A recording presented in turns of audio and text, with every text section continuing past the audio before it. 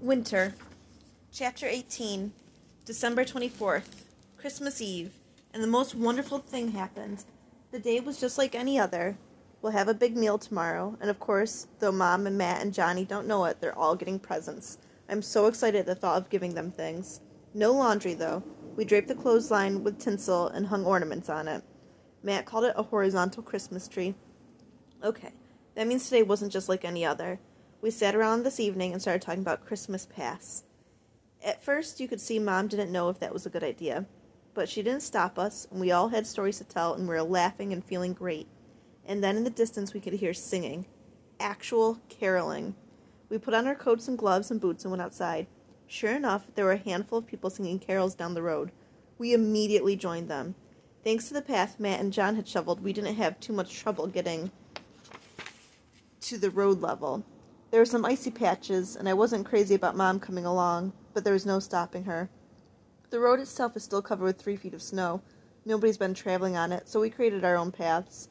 It was thrilling to be outside, to be singing, to be with people again. I recognized the Mortensons from half a mile down. The other people I didn't know at all, but our road is funny. Even in good times, we didn't socialize with most of our neighbors. Mom says when she was growing up she did, but so many of the old families had moved out and new people had moved in, and neighborliness has changed. Now being a good neighbor means minding your own business. As we trudged and sang, loud and off-key, another family joined us. We ended up with 20 people acting the way people used to, or at least the way they used to in the movies. I don't think we've ever had carolers before. Finally, it got too cold, even for the most dedicated among us. We finished with Silent Night. Mom cried, and she wasn't alone. We hugged each other and said we should see more of each other, but I doubt that we will. We don't want anyone else to know how much food we have or firewood, and they don't want us to know either. Still, it was a wonderful Christmas Eve, and tomorrow is going to be even better. December 25th. Absolutely the best Christmas ever. We woke up in great moods, and we talked all morning about how much fun it had been to go caroling the night before. We don't even like the Mortensons, but seeing them last night, knowing they were still around and healthy, was so incredibly reassuring. We made a joyful noise, Mom said. It's good to remember what joy feels like. And lunch, what a feast. First we had beef broth with oyster crackers. Our main course was linguine with red clam sauce and string beans on the side. Mom even pulled out the bottle of wine Peter had brought ages ago, so we had wine with our dinner. For dessert, Mom served the lime jello I'd gotten at the free food handout last summer. I don't know when she made it, but somehow she'd slipped it past us, and it was an incredible surprise. So much food, so much laughing, it was great. Then we all kind of hemmed and hawed and harumphed and excused ourselves. I went up to my bedroom to get everybody's presents, and much to my surprise, Mom and Matt and John also went upstairs to their rooms. When we met back in the sunroom, we were all carrying presents, only Mom's were wrapped with real gift wrap. I'd use magazine pages for my presents, and Matt and John used grocery bag brown paper. But we were all surprised. So many presents. It turned out there were 2 presents for each of us, and 1 for Horton. Horton opened his first. It was a brand new catnip mouse. I got it at the pet supply store, John said. I didn't tell anybody because I figured I was just supposed to be buying food and litter, and then I figured at least Horton should get a Christmas present, so I held on to it. It was actually a present for all of us. Horton immediately fell in love with the mouse and licked it and jumped on it and acted like a kitten. I thought about how scared I'd been when he'd run away, but he knew what family was too. And he came back, and we were all together, the way we were meant to be. Mom told us to open our presents from her next. They're nothing special, she said. Peter got them for me from the hospital gift shop before it closed. That makes them more special, I said, and I meant it. I wish Peter could be here with us. Mom nodded. Well, open them already, she said. Just don't count on there being anything fancy. My fingers trembled when I carefully removed the gift wrap. It was a brand new diary, a really pretty one with a pink cover and a tiny little lock and key. Oh, Mom, I said, I've never seen anything so beautiful. John's present was a handheld battery-run baseball game. Don't worry, Mom said. Batteries are included. John's grin was so bright he could have lit up the whole room. This is great, Mom, he said. Something for me to do. Matt's present was a shaving kit. I figured you were due for some new razor blades, Mom said. Thanks, Mom, Matt said. I've been feeling a little scraggly. I insisted Mom open my present next. She unwrapped it, and when she saw it was a box of actual chocolates, her jaw dropped. They're probably a little stale, I said. Who cares, Mom cried. They're chocolates. Oh, Miranda, of course we'll share. I can't eat the whole box by myself. She stopped and covered her mouth with her hand. "Oh, I didn't mean that the way it came out." I burst out laughing. John kept asking what the joke was, but that only made me and Mom laugh louder. So I told Johnny to open his present from me next. He ripped into the paper and then flung the top of the shoebox. "I don't believe this," he shouted. "Matt, look at these cards. Look at them. They're hundreds, and they're old. They're from the 50s and 60s. Look, Mickey Mantle and Yogi and Willie Mays. I've never seen a collection like this before." "I'm glad you like them," I said, relieved he didn't ask where they came from. "Matt, you go next." Matt opened my present to him. "What?" he said at first. "I mean, this is really nice, Miranda, but I don't think I understand." "Oh," I said, "I know the pictures are all colored, but the pencils were in great shape, and I thought you could draw on the backs of the pictures. You used to draw really well, and I thought maybe you'd like to do it again." His face lit up. "That's a great idea," he said. "You keep your journal, and I'll draw pictures of all of us." "Thanks, Miranda. I'm going to love these pencils." If I'd known he was going to draw us, I'd have looked for great pencils, but he seemed excited, and that made me happy. "Open our presents next," Johnny said, so I cheerfully did. It was a watch. "How did you know I needed one?" I asked. "You keep asking me what time it is," Matt said. It wasn't too hard to guess. I almost asked where the watch came from, but then I really looked at it and saw it had been Mrs. Nesbitt's. It was an old-fashioned watch, the kind you have to wind every day. Her husband had given it to her, and I knew how much she cherished it. "Thank you," I said. "It's a beautiful gift. I love it, and now I'll stop pestering you." "I guess this present is the last one," Mom said. "But honestly, this whole day has been such a gift, I don't need any more presents."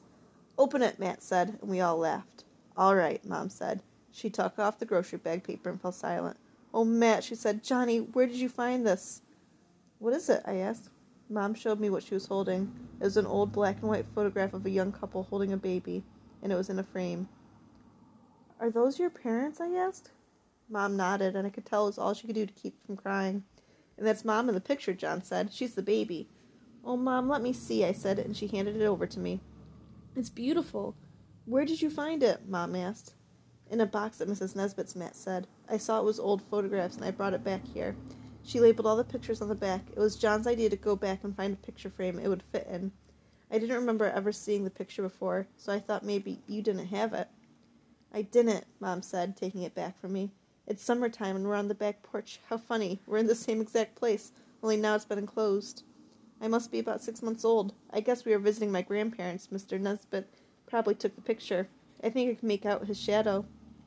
"Do you like it?" John asked. "It isn't like it cost anything." "I love it," Mom said. "I have so few memories of my parents, and so little to remember them by. This picture, well, it takes me back to a different time. I will cherish it always. Thank you." "I think I'll start sketching," Matt said. "I'll do some preliminary sketches before using my pencils." He grabbed some of the paper bag, pulled out the black pencil, and began drawing.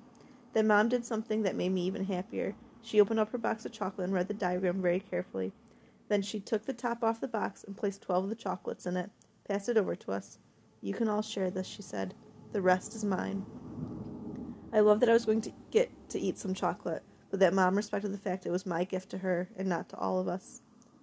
The Christmas after, Mom and Dad split up. They both went crazy buying us presents.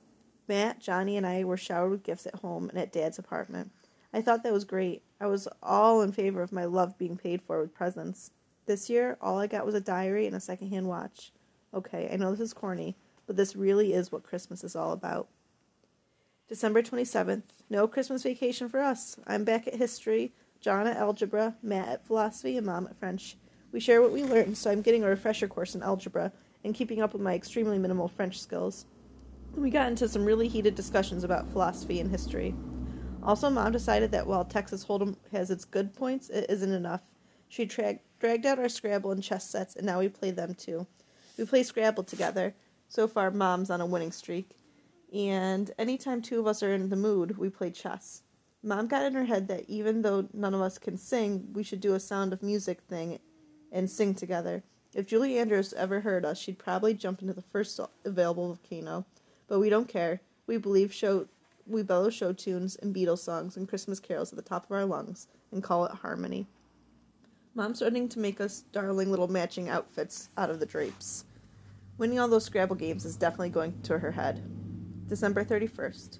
Tomorrow I'm going to start using my new diary. It has a 3-year calendar in it, so I'll know what the date is. For some reason, that makes me very happy. Matt has been sketching every chance he gets. He even goes outside and sketches our desolate winter landscape. When he was outside this afternoon, I decided the time had come to decorate the sunroom. John and I put nails in the plywood and windows and hung up the paintings that Mrs. Nesbitt had left to him and Matt. Then I asked Mom where Matt's sketch of me skating was. It took her a while even to remember it, and then a while longer to figure out where it was. Back of the shelf in her closet. I put on my coat and gloves and went upstairs and found it. I also took a photograph of us kids, one of those Sears studio things that Mom had hanging in her bedroom, and brought it down as well. The sunroom always used to be my favorite room in the house, even more than my bedroom. But lately, with the plywood and 4 mattresses on the floor and a clothesline that almost always has wet clothes hanging from it, and the smell of cooked canned food, and most of the furniture pushed out into the kitchen, and everything else in the room shoved to one side or another, well, it's not going to win any decorating awards. When Matt came in and saw we'd hung up the picture, he burst out laughing. Then he saw the picture he'd drawn and looked it over carefully. "That's really bad," he said. "It is not," Mom and I both said and cracked up. We outvoted him, so it's staying up. Now I look at it and I don't see some idealized version of me. I see a skater, any skater, at a moment of perfect beauty. I see the past the way I like to think of it. "I wonder if they're dropping the ball at Times Square tonight," John said. "It's already New Year's in a lot of places on Earth." I wondered, and I think we all did, if this would be our last New Year's. Do people ever realize how precious life is? I know I never did before. There was always time. There was always a future. Maybe because I don't know anymore if there is a future, I'm grateful for the good things that have happened to me this year. I never knew I could love as deeply as I do. I never knew I could be so willing to sacrifice things for other people. I never knew how wonderful a taste of pineapple juice could be, or the warmth of a wood stove, or the sound of Horton purring, or the feel of clean clothes against freshly scrubbed skin. It wouldn't be New Year's without a resolution. I've resolved to take a moment every day for the rest of my life to appreciate what I have. Happy New Year, world. January 1st. Matt informed us that he made a New Year's resolution.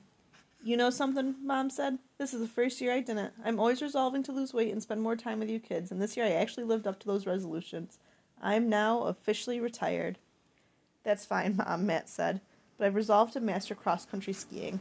John and Miranda should learn with me. We can take turns with the skis. It'll get us outside and give us some exercise. How about it?" Standing around in below-zero weather with the wind howling and falling into snowbanks didn't sound like all that much fun, but Matt gave me one of those looks and I realized this wasn't about fun and games. It was about being able to escape from here if one of us needed to. "Great idea," I said, "and while we're taking great ideas, I have one of my own." "Yes," Matt drawled, skepticism practically oozing out of him. "I think I should do Mom and mine's laundry, and you and John should do your own," I said.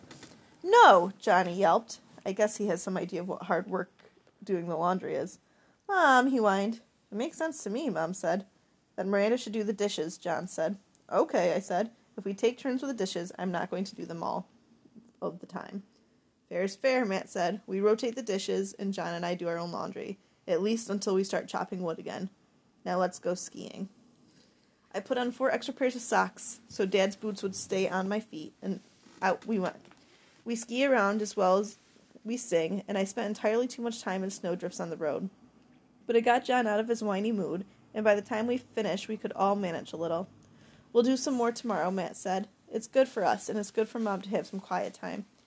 "Do you think I could ski to the pond?" I asked. "I'd love to do some more skating."